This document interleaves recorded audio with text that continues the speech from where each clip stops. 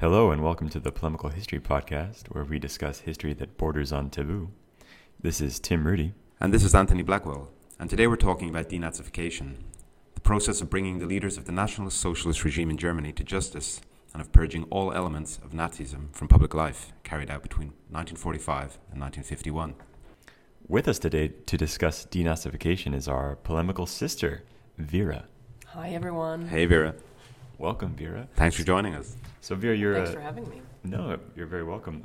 So you're a fan of history. Have you always liked history since you were little? Yes, ever since I was a teenager, I've really enjoyed reading history books and studying history. Me too, yeah. I think my fascination with history actually came with the Roman Empire. When I was little, I was really fascinated. I thought the Roman Empire was just like the coolest thing ever. How about you, Anthony? For me, it was the United Irishmen. At the end of the 18th century, I was fascinated by a character called Wolfe-Tone, Theobald Wolfe-Tone, who was eventually killed by the British. How did he die? Cannonball to the face? No, he was due to be hung, but I believe, if my childhood fascination, serves you well. Serves me well. I think he killed himself in prison. Damn. Yeah, in Dublin. Pretty anticlimactic, I guess. What about you, Vera? I'm more interested in the recent stuff, so contemporary history, anything after the French Revolution, how we got to our societies of today. Great. So denazification will be in your remit. Exactly. Shall we kick this off with an open question? Why do you think people are shocked or surprised to learn that there were former Nazis involved in post-war governments and institutions? Well, that's because we're the good guys and they're the bad guys, right? What do you think, Vera? Well, I think it's because our post-war societies are presented to them like that. You know, new democracies in Germany, Italy, former fascist Nazi states, European Union of peace and democracy as well. So this is also, it's what they're told, that a new world was built internationally, nationally, in many European countries after World War II. And so it's difficult for them to imagine that, they didn't completely start again at zero. There was no hour zero, and there was some continuities. Yeah, I think people have a blind spot. Whenever I mentioned to friends that we were going to treat the subject today, they said to me, "Yeah, it's crazy. When you think about Nazis, when you think about World War II, you don't think beyond 1945. I mean, but of course there had to be some continuity. Not every member of the Nazi Party or every German just disappeared, as if Thanos just clicked his finger. Yeah, what are maybe the most prominent Nazis that you found in your research? Can you give a quick list of names there? I don't really want to make the focus of today's episode on individuals, but there were a number of controversies about post-war presidents of West Germany or even reunified Germany or Austria or in the United Nations. But the controversies were mainly from the 60s to the 90s. It doesn't seem to be too quote unquote polemical today, but perhaps this is sort of like a past polemical history podcast, something that was controversial perhaps 3 decades ago. I do have a number of individuals that I'd like to raise, but I think I'll save them for a little while. Okay, the ones that immediately come to mind, as an American first and foremost, is Wernher von Braun. But I'm a regular listener of the BBC World Service. It's like a daily news podcast from the BBC. And you do hear from time to time, every so often, there will be a very, very old German citizen being tried for war crimes, even today, very recently, even as recently as a few years ago. And it kind of sounds almost strange to prosecute someone for something they did, 50, 60, 70 years ago. Oh, I guess now we're talking at least 70 years ago, right? But I mean, better late than never, I guess. How do you feel about that? Yeah, I was going to ask you a similar question. Why does it continue to make the news when a Nazi skeleton is revealed to be in a public figure's closet? Especially today, when you say they're so old, it can't come as a surprise anymore to us. We're aware of these individuals who were exposed, post-war. I mean, it's natural that there would be skeletons in closets. Does it even make the news anymore? Yeah, not very often, that's for sure. Not as much as it used to, I'm sure. The trials do, but I think it's more about, of course, I think that was the last, that was a guy in Germany about almost 100 years old now, very recently, that is being, put in front of judges. But it's more about, saying what you did is wrong. Of course, the guy is not going to go to prison. You're not actually going to punish them now that they're that old and that much time after it. But it's about publicly saying, look, even 75 years after what happened, it is not okay, and you will be condemned for it. Yeah, I think that's a really important point. I mean, imagine, your gut instinct might be like, gosh, that guy's so old, he can barely walk, he can barely even speak anymore, he can't feed himself. But if you are the descendants or the family members of that person's victims, you bet your ass you want him to be punished in some way. For me, what's fascinating about denazification, and one of the reasons why I wanted to speak about it today, was that the questions that the Allied occupying powers and that I suppose the Germans themselves had to ask are still relevant today. Like, how can a society confront its past? How can it come to terms with it? How can they develop a peaceful coexistence for all involved and establish democracy? And can all this be forced upon them? Or even initiated from the outside, or does it have to come from within? I think these questions are really interesting. So the term denazification was first coined as a legal term in 1943 by the US military, and it was intended to be applied in a narrow sense with reference to the post-war German legal system. However, it took on a general meaning after the Second World War, and it was solidified by the Potsdam Agreement in August 1945. It comprised one of the 4 Ds that were talked about at the Potsdam conference. Okay, so denazification. The other 3 were demilitarization, democratization, and decentralization. So these are the issues that they wish to discuss as an attempt to rid German and Austrian society, culture, press, economy, judiciary, and politics of the Nazi ideology. It was carried out by identifying and removing those who had been Nazi party or SS members from positions of power and influence, as well as disbanding or rendering impotent the organizations associated with Nazism. The term denazification also refers to the removal of the physical symbols, which is interesting, of the Nazi regime, such as the swastika or the croix gammée, I think as they call it here in France. But our focus today is obviously going to be particularly more so on the individuals and less on the material culture, I would say. Great. All right, so in today's discussion, as I said, we're not going to focus so much on the key leaders of the German National Socialist movement either, so the types of individuals that comprise Hitler's inner circle, the committed Nazi ideologues such as Goebbels, Himmler, Heydrich, Hess, Eichmann, Göring, those kind of the evil villains of the Nazi movement, who would have constituted like major offenders in the levels of political incrimination that the Allies decided to sort the German population into. Rather, we're going to discuss the more prosaic Nazi, if you can be forgiven for using such a term in relation to the Nazis.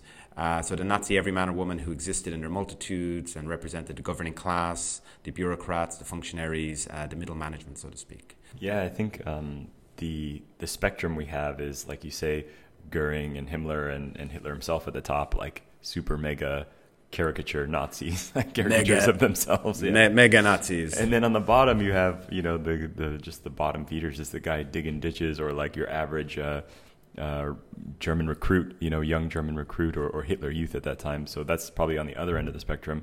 Those guys are still Nazis, but they clearly weren't leading the way. But just members of the Nazi party, do you call them, what's the definition of Nazi? What is a Nazi? Just somebody who joined the Nazi party is a Nazi? Okay, that's a good point. Let me throw some numbers out at you, okay? So according to the British historian Frederick Taylor, who specializes in modern German history, who's written about this topic especially, about 8.5 million Germans, or 10% of the population, had been members of the Nazi party. So card-carrying members, 10% of the population. Nazi-related organizations also had huge memberships, such as the German Labour Front, 25 million individuals. The National Socialist People's Welfare Organization, it's 17 million adherents. The League of German Women, Hitler Youth, like you said, Tim, the Doctors' League, and others. And it was through the party and these organizations that the Nazi state was run, involving as many as 45 million Germans in total. But I guess the Allied occupational forces had to figure out how to, answer that question that you pose. I mean, how are we going to define what a Nazi is? Do we take a qualitative approach or a quantitative approach? And the Americans, in fact, developed a list of 5 levels of political incrimination, ranging from like the major offenders, such as Goebbels, Himmler, Heydrich, Hess, Eichmann, and Göring. Hitler, blew his head off, so I mean, I guess he wasn't going to be brought to justice. Right down to something, a label such as the followers or exonerated person. So, like you said, Tim, the ditch diggers or the maybe the merely card holding members.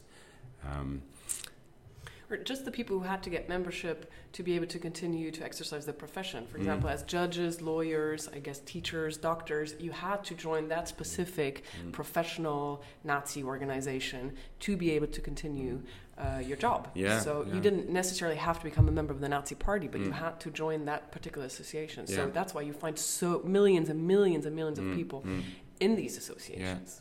So, but is that something that after the war should be punished? I mean, I think it depends on what you did. You have to judge everyone based on their actions. Innocent until proven guilty. If someone was just merely a member of the Nazi Party, but didn't commit any crimes, I guess it's difficult to convict them, right? Or I don't know. What do you think about that?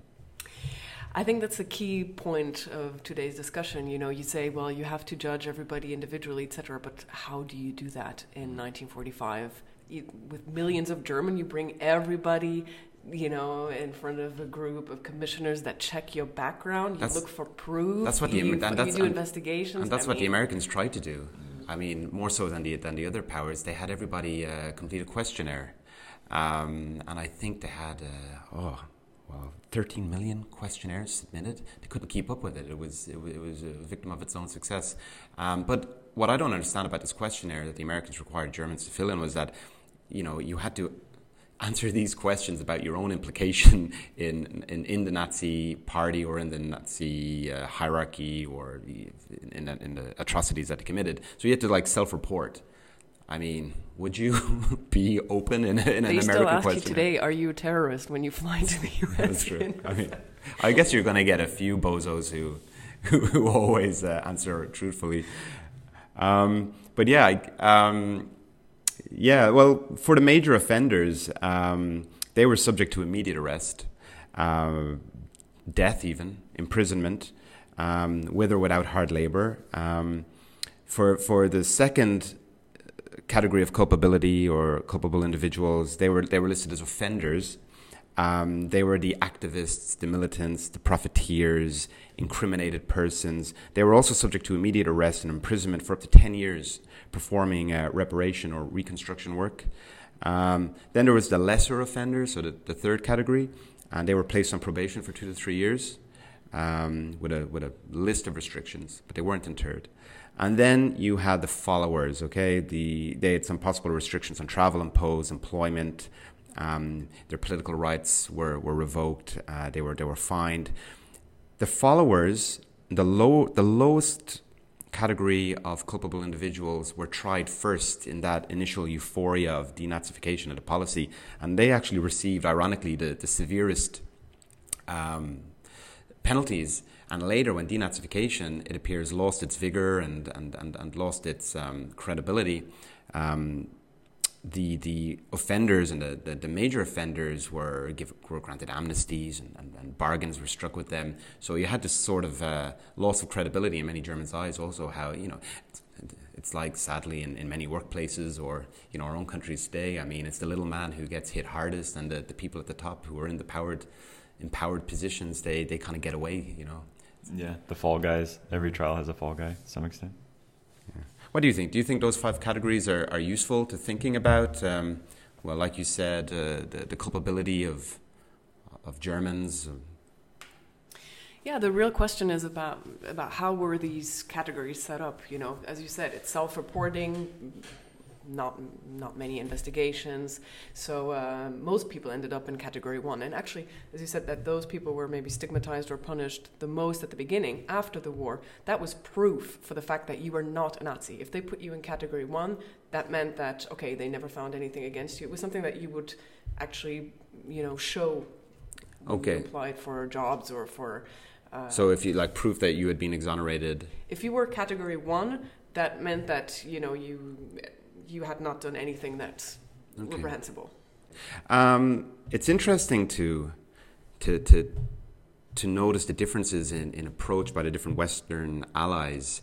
Though all the occupying forces had agreed on the initiative of denazification at the Potsdam Conference, the methods used and the intensity with which they were applied differed between the various American, British, Soviet, and French occupation zones. The French attitude was really interesting. They were the least vigorous for a number of reasons.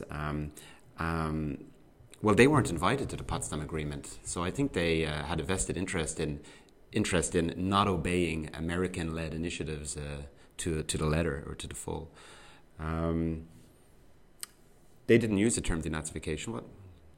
They used the term, what is it in French? Épuration? Purification? Purge, yeah.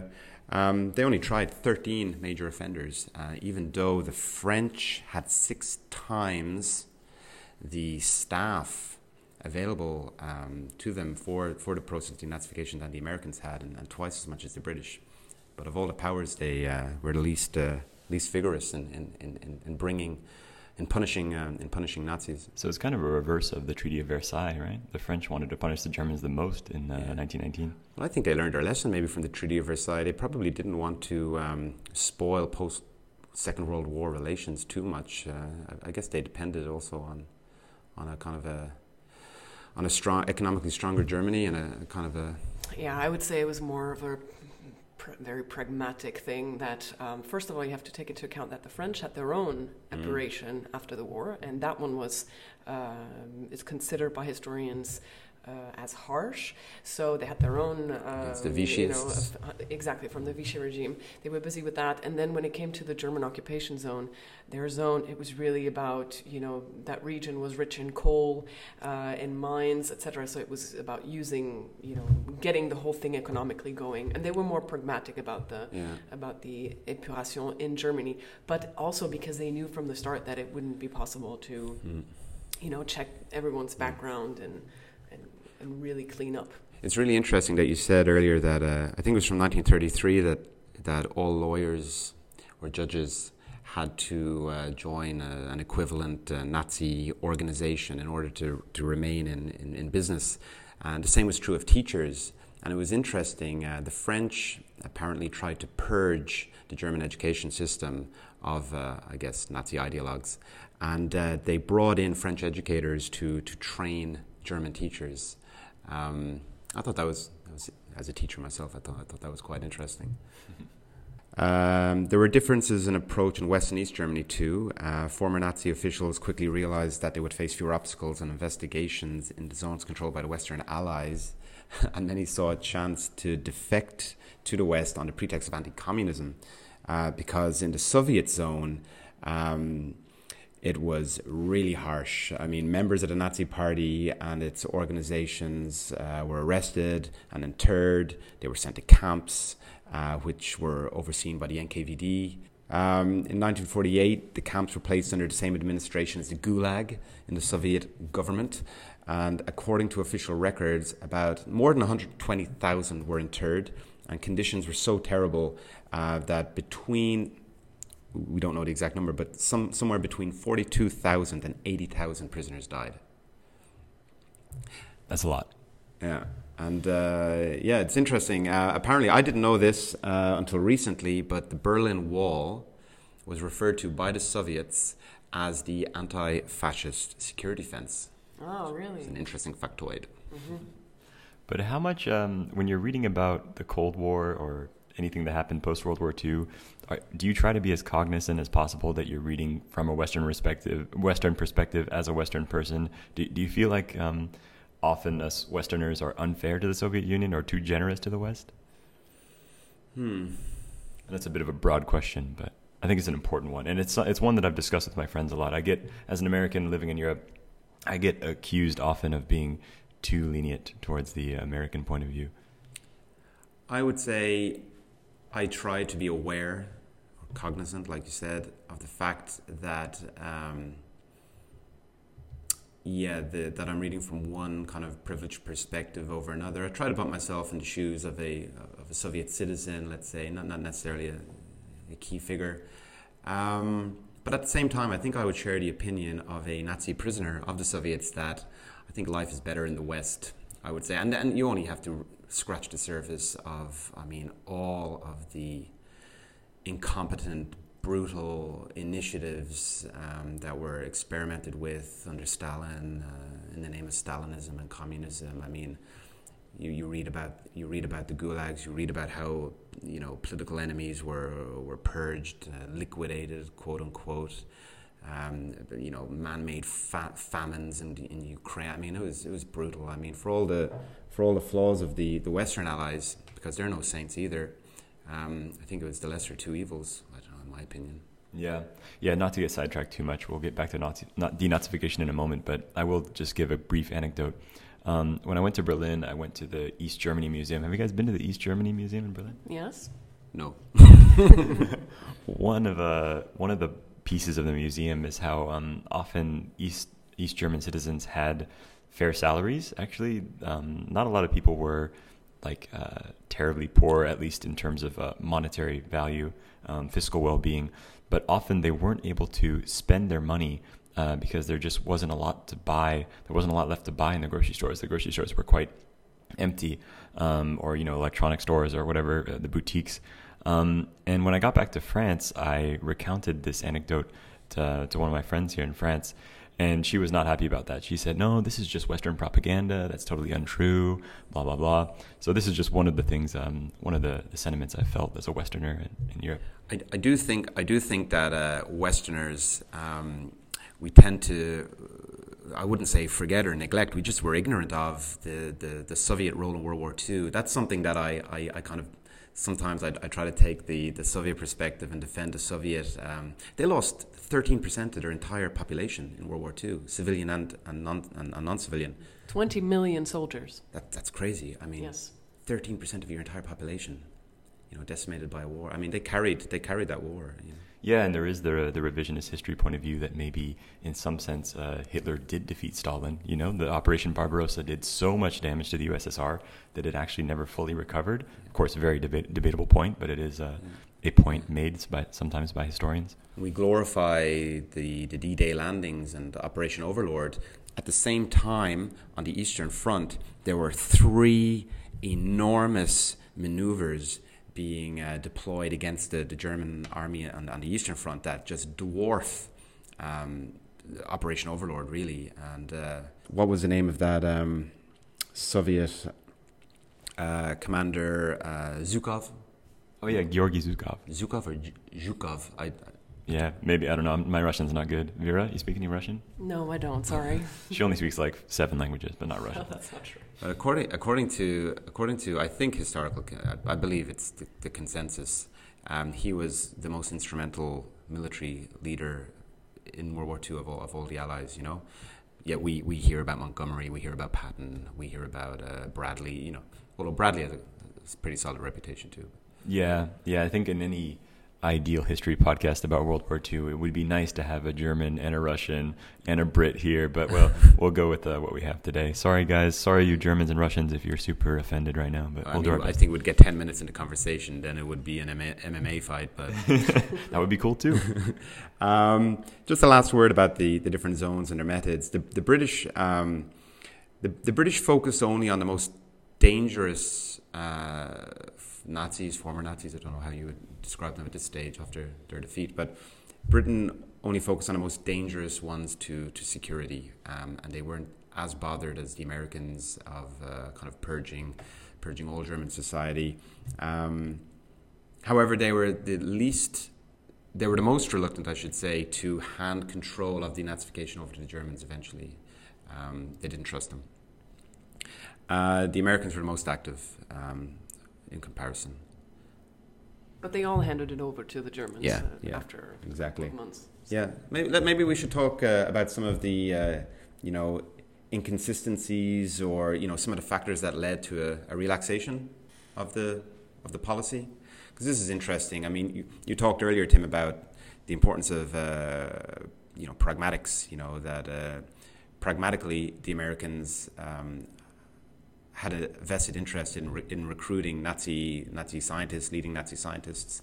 So there were a lot of practical considerations that sort of led to many inconsistencies and made the policy unfair. They were impractical. I mean, even Eisenhower estimated that the process would take 50 years to complete, according to the task that the Americans had set out for themselves. In the Morgenthau Plan, it was recommended that the Allies create a post-war Germany with all its industrial capacity destroyed. However, that plan was soon abandoned as unrealistic, and because it was liable to give rise to German anger and aggressiveness. So, like you said earlier, I mean, I guess they had learned some lessons from Versailles. What do you think? That's kind of interesting. Do you think finally the Allies learned a few lessons from 1919? When it comes to the lessons learned from World War I think, of course, there was the idea to not make the same mistake again, etc. But most of all, the geopolitical context had completely changed, and there was a serious communist, or what was perceived as a communist threat, in the sense that just the USSR had become so powerful because all these territories in the East were now more or less under their control. So that was that, of course, forced Western European states to think the situation differently, and they worried a lot about Western Germany falling also into the under USSR control, and that would have been a problem. Yeah, it was very important to I suppose, foster German goodwill, to lessen the appeal of communism at this time, too.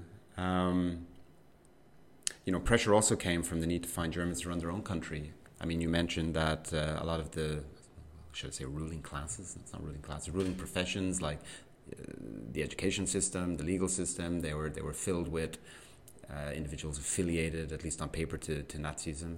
I mean, how do you build a new country or a new administration without the know-how of the individuals who had previously been running the country? Yeah, we call them essential workers right now in the days of coronavirus. Yeah, that's right. How do you build a country without essential workers, even if they're Nazis? Apparently 90% of German lawyers had been members of the Nazi Party. And the British, I suppose, faced with this problem, decided that about half of the German legal civil service could be staffed by quote-unquote nominal Nazis. So, it seems that they made these concessions, faced by these, pragmatic questions, these questions of practicality. I mean, the Western Allies started to make more and more concessions to the policy of denazification. Historians have shown that even in the German Ministry of Justice, you have enormous continuities with people who were former members of the Nazi Party, etc. So even in the highest top, ministries where you'd think, okay, in the couple of key ministries, they would really pay attention to this, and even there you can absolutely find it, and it's the same in Italy.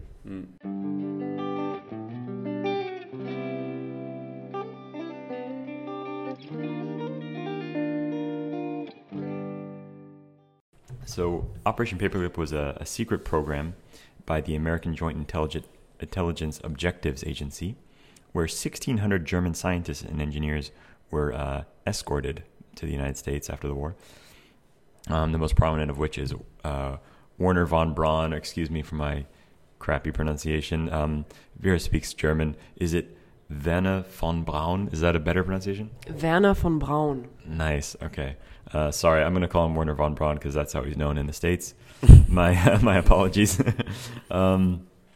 So it was called Operation Paperclip because when the U.S. intelligence agency was recruiting German scientists to come back to the States, they put a paperclip on their file, on the file of the scientists and engineers that they really wanted to recruit and get back to the States.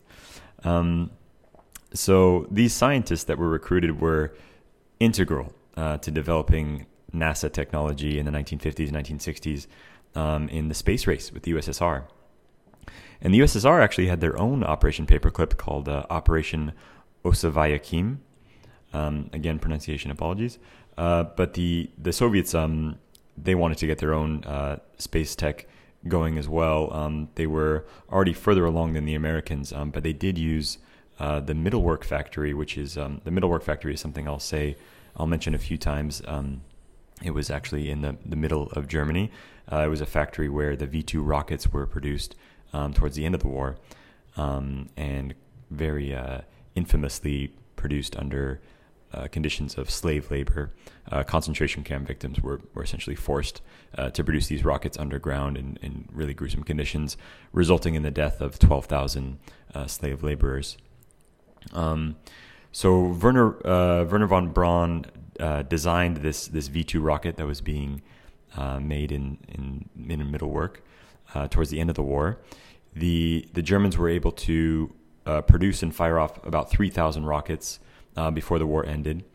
These are the V-2 rockets? These are the V-2 rockets, yeah. They were fired into London, but also mostly into Antwerp and Liège in Belgium, killing 9,000 total. So I thought that was interesting how the slave labor conditions producing the rocket actually resulted in more death than the rocket impacts themselves.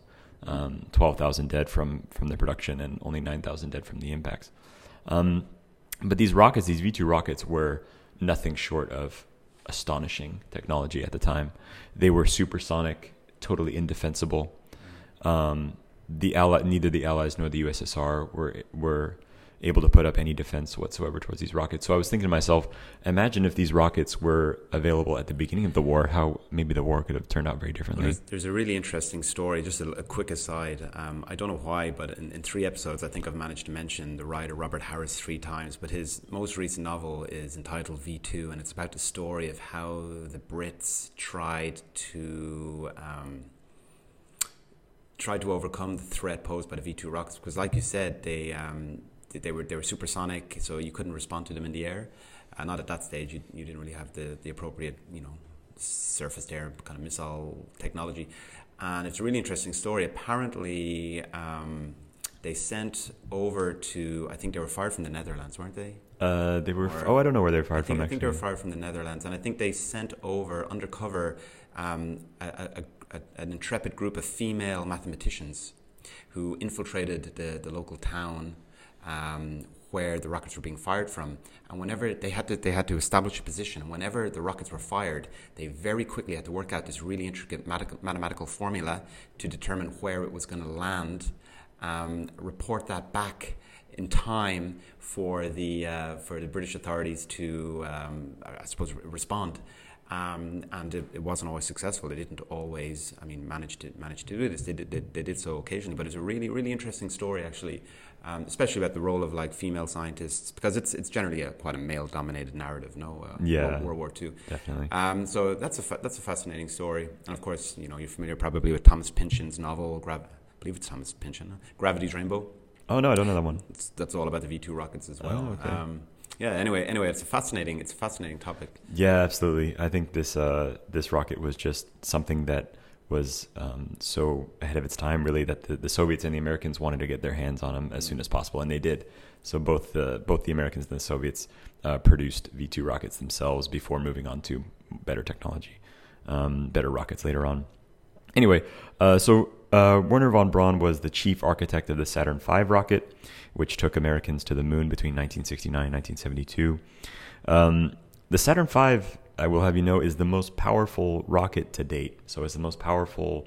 more so than Elon Musk's new one? What's the new one called? So that's the thing. Falcon? No? So the Falcon 9 is the one they've been using since, I believe, 2010 or 2011, something like that.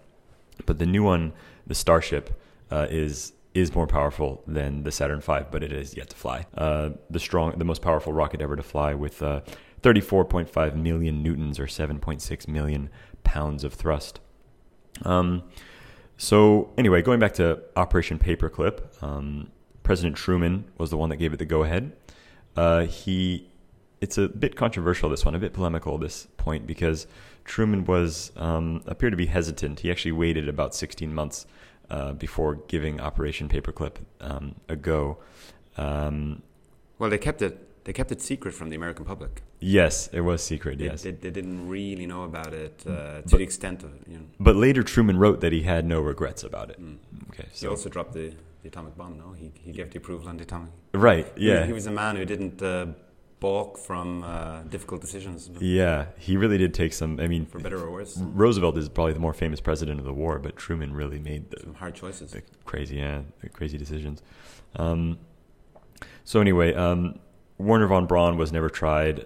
None of the scientists or engineers brought over under Operation Paperclip were ever tried, with the exception of Georg Ricke, who was tried but acquitted of concentration camp crimes.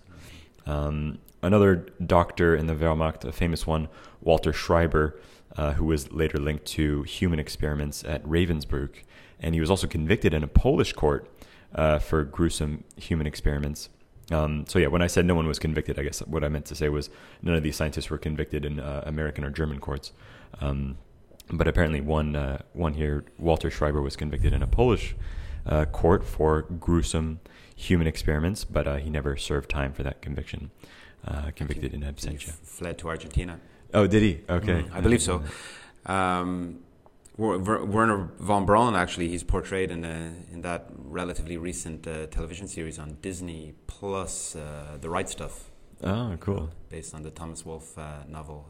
It's interesting. This actually is, like you said, the Operation Paperclip is maybe the most polemical part of today's podcast, because it's more recently polemical. When I say polemical, we mean I suppose we should explain what we mean by polemical. We're called a polemical history podcast, but it was originally a play on the French word polémique. Yeah. Which is used much more often in French than the word polemical is used in English. Yeah. And polémique, of course, means controversial. So we use polemical with a little bit of poetic license.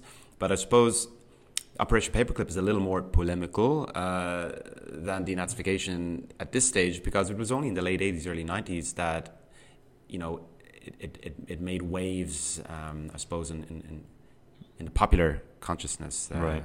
We didn't really know about it until the 1990s. Yeah. Extensively. Yeah, and it really became popular after Annie Jacobson's book by the same name, Operation Paperclip.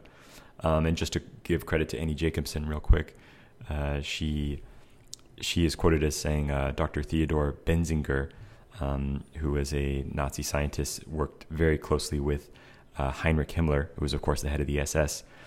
He died in 1999 in the United States, and he, in his obituary in the New York Times, it was not even mentioned that he worked with Himmler or was a member of the SS. So that's how much he was sort of lauded in the United States as being such a great help against the Soviets in the Cold War. We just sort of forgot about his crimes and let him go on that one. So at the end of the day, the Allies got into bed with the Nazis, so to speak. Absolutely, and that's the point I wanted to discuss later is, how much can we blame or how much should we blame? I guess it's not really up to us to blame anyone, but how much should we try to understand the point of view of someone trying to win a war versus doing the right thing, which I think is a really deep, controversial sort of, is it ethics or pragmatism that should win out in any given situation? So. Yeah, I mean, there are different theories of ethics, and I mean, even dropping the A-bomb, there's a calculated choice there. I mean, are you being utilitarian and saving more lives in the long run than in the short term? I mean, what's right, Yeah. We are taught in the U.S. that we could have won the war without dropping the A-bomb, but that it was the better choice to drop it because ultimately it saved more American soldiers' lives, and at the time that was priority number one, to win the war with the least amount of death on our own side.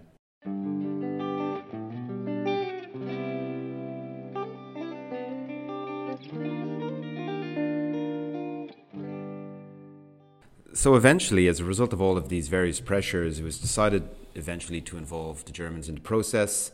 And in March of 1946, responsibility for denazification was turned over to the Germans.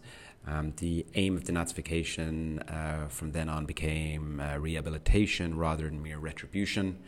I suppose it's important to note that it became increasingly unpopular in West Germany, and it was opposed actually by the West German president. He was a very interesting man, Konrad Adenauer. His intention was to switch government policy, West German government policy, to reparations and compensation for the victims of Nazi rule. stating that the main culprits had been prosecuted. I think he wanted to move on. And even Harry S. Truman alluded to this problem, and he said, quote, "Though all Germans might not be guilty for the war, it would be too difficult to try to single out for better treatment those who had nothing to do with the Nazi regime and its crimes," end quote. So it seems like he was indicating that we should positively reinforce those who were innocent rather than seek to punish all those, an impossible task, who were guilty, which as a teacher is interesting because it's sort of one of the strategies of classroom management, positive reinforcement, reward the good students, and their example will hopefully inspire the poorly behaved students. But they say they faced the same problem as the Allies. It was also for them, it was impossible to check everybody's background. And their priority was to get their independence back, of course, stop the occupation regime, get their soldiers back. This is something that very often people forget, but millions of young German soldiers were still in captivity, either in the USSR, in France. Millions of them were in France. The last ones were released in the early 1950s. So that was another priority to start, get the independence, start negotiations to get control back of their country. That's actually interesting. The empathy, it's something I've never thought about actually before. I mean, how empathetic were the West Germans, so the non-Nazis, let's say, or they've moved on as a country from Hitler's Nazism. They're trying to build a democratic state. Yet, like you said, they had thousands of German soldiers interred abroad, 120,000 in the Soviet system. I mean, what is your responsibility to your own citizens, to your own people? Those who were unfortunately, I suppose, captured and are on the opposite side now, and you were maybe privileged and were let go, and you're trying to. What's your responsibility as a democratic German to German army prisoners abroad? I mean, it must be a complicated kind of relationship too. Yeah, I think it's one that our respective countries have never really had to face, right? So how we don't have examples of how other countries have done it, do we? Do you have any examples? No, like I said, it's nothing I've really thought about. I'll probably think about that now tonight on my on my ride home from the studio. Ask me again in a week's time. Yeah, I mean, like you said, the Germans then themselves had little reason to continue with the process, and the policy of denazification really deteriorated quickly. I mean, it was accused of whitewashing. They even have a word to describe the whitewashing of the accused, and I think that word in German is Persilschein. Is that the correct pronunciation? It's like Persil is the detergent to clean clothing. Persil, it's one of those brands of detergent, and there's a German word Persilschein, and apparently. It was used to describe, the whitewashing, the selling of denazification certificates on the black market, and et cetera. While eventually a lot of bargains were struck and amnesties were granted, many officials were allowed to retake jobs in the civil service, with the exception of major offenders and offenders. Get this, right? Several amnesty laws were also passed, which affected approximately 800,000 people, right? And those pardoned included more than 3,000 functionaries of the SA, the SS, and the Nazi Party who participated in dragging victims to jails and camps, and 20,000 other Nazis sentenced for quote-unquote deeds against life, which basically is a euphemism for murder. Right. 800,000 such amnesties. So, I mean, many people with a former Nazi past ended up again in the political apparatus of West Germany. And in 1957, the year my father was born, incidentally, 77% of the German Ministry of Justice senior officials were former Nazi Party members. It's like 12 years after the war. I think it's the word Nazi, right? That's why it's so shocking. Is this word Nazi is such a bad word. It's that killer Z in the middle of the word. It's exactly, and it just brands people instantly, putting them on the same level as some of the most horrific war criminals in history. even though, maybe some of them deserve that branding and some of them clearly don't. All right, guys. So I suppose to wrap up, what do we think then about some of those questions that I posed at the beginning of the conversation? How can a society confront its past? How can it come to terms with its past? How can it develop a peaceful coexistence for all involved? How can it establish democracy? Should it be forced upon them from the outside? Does it have to come from within? What are your thoughts after hashing out some of these ideas? I think this is the point, unfortunately, where it would have been really nice to have a German on the podcast, especially an older German, just to get their point of view. I'm not German, but I do have two close German friends, and I have to say they've changed my perspective on Germany, specifically Nazi Germany, because I think in America maybe it's because America is geographically further away from Europe than from Germany rather, than the other European countries, or maybe it's because American propaganda is particularly different from maybe British propaganda or French propaganda or Russian propaganda, basically the other victors of World War II. But they seem to be still, despite the fact that they were born in the 90s, they're particularly not guilty, but they give very little margin in terms of letting Nazis off the hook in any way, shape, or form, right? Which is very understandable. I think when you're growing up in Germany, you're learning about the history of your own country. It's like, not repeating the mistakes of the 1930s and the 1940s is priority number one for your country. And not only not repeating the mistakes, of course, it's never going to go that far again, but really nipping in the bud sort of mentalities in the general public, like anti-Semitism, like fascism, and that's why I think Germany has a particularly strong left-wing movement, especially Berlin, as far as I understand. So I think my German friends have done a lot for me to kind of help me understand World War II and Nazism from a German perspective. Now, bringing that back to denazification, I think I'm guessing they would say that probably a lot of people got off the hook that should have been punished further. And of course, this is not only a question of what should have happened in an ideal world, but also what were the resources available at the time. Of course, you have the agendas of the victors of the war that are heavily weighing on what happened to Nazis and how they were punished, how far the investigations went.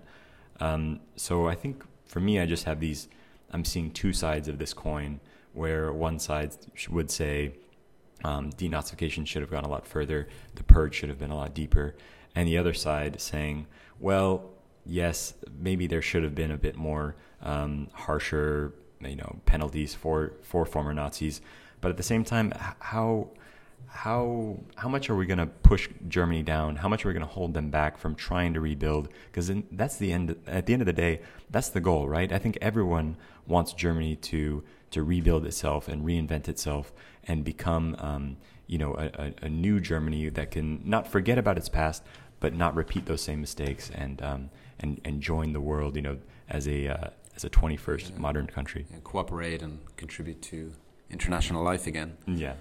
I have an anecdote as well from my life growing up in Ireland. At the time that I lived in Ireland before moving abroad, I had a significant number of foreign friends, among them Germans and Spaniards. And I remember one evening in a pub in Dublin, and at the end of the night, it's not untypical, or is it atypical? Anyway, anyway, it's not unusual, I should say, for the band or the DJ. It sounds kind of odd having lived away from Ireland for so long, but it's not unusual for the DJ or the band to play the Irish national anthem at the end of the night, and everyone stands up and is attentive, and it's kind of like a unifying moment. It's a bit sad that most people are falling on their face drunk, so it's not the most somber occasion for the national anthem. But I remember it happened, and I had a Spanish friend, Pablo, with me in the bar, and he was shocked and appalled. He thought it was the most bizarre practice, and it was the first time I ever had to kind of step outside my own kind of bubble, Irish bubble, and try to imagine what he was seeing. And it's only after living in France for so long that I start to see it as an unusual kind of moment, kind of collective moment, because they don't do that here. In fact, they seem to be very, I find, disrespectful or skeptical about the national. I remember once being in a pub in Aix-en-Provence watching the Irish rugby, an Irish-French rugby match, and I stood up alone in the bar with my hand on my heart as they sang Our Naveen, the Irish national anthem, And then, did you feel like a fascist when you did that? No, not at all. But this is my point. So, but the French, to just finish that story, the French just kept on talking and talked over their own national anthem, and I thought that was highly disrespectful, and I was shocked and a bit stunned by that. But so Pablo, my Spanish friend of the time, he thought it was super. I'll use uber because given the context of today's conversation, uber nationalistic, and from his perspective, I can understand. I mean, when your country experiences nationalistic dictatorship under Franco, your relationship to those types of to the ideology of nationalism changes, and Germans too. And I remember I was walking the Camino de Santiago one year, and on the walk I was walking with some young Germans, younger than me, and we passed another group of German hikers, young Germans, and they were wearing thrift store army surplus kind of rain jackets or gear with the German flag, not the Nazi flag, mind you, but the German flag, and they were highly critical of their fellow Germans for wearing something that was, pseudo-military with the German flag, even though it was, and I was shocked by that attitude, but not surprised, older, wiser, starting to understand. But the Irish experience, then, of course, of nationalism is different to the Spanish and the German experience of nationalism. And I would say, I'm generalizing and I'm speaking for my compatriots, and perhaps I shouldn't, but I would think that many Irish people would be reasonably nationalistic, but I don't think that has a pejorative term for us. In Ireland, we might distinguish between nationalistic and Republican. Whereas being a Republican in America may not be a terrible thing, but Republicanism in Ireland seems to suggest that you by hook or by crook, you believe in a united Ireland and the re-establishment of the IRA. Yeah, well, and all of that. And it's true that during the Troubles, the euphemistically termed Troubles in Northern Ireland, the IRA, for example, it's claimed that they sort of co-opted the Irish flag. So Southern Irish people, or the Republic of Ireland, they were a little reticent in overt displays of the Irish tricolour, with its kind of associations or connotations of terrorism in the eyes of foreign kind of viewers and things like that. So it's interesting, different countries' relationships to these issues. And context is very important, because when you speak of one thing in one country, it means another thing in another country too. It's interesting that from an Irish point of view, you find the French maybe not very patriotic, whereas a German think that some French practices are a little bit ridiculous. For example, I come from a Germanic background, so the French, when the French president speaks, at the end of their discourse, they always say, "Vive la République, vive la France." Like, that's something that makes us laugh. I do find it's yeah, especially when I don't know, Macron, when Macron pronounces at the end of one of his discourses, there's something stagey about it. I find it similar when they say "God bless America." I was just going to say "God bless America." Yeah, I remember it really bothered me once watching Hillary Clinton.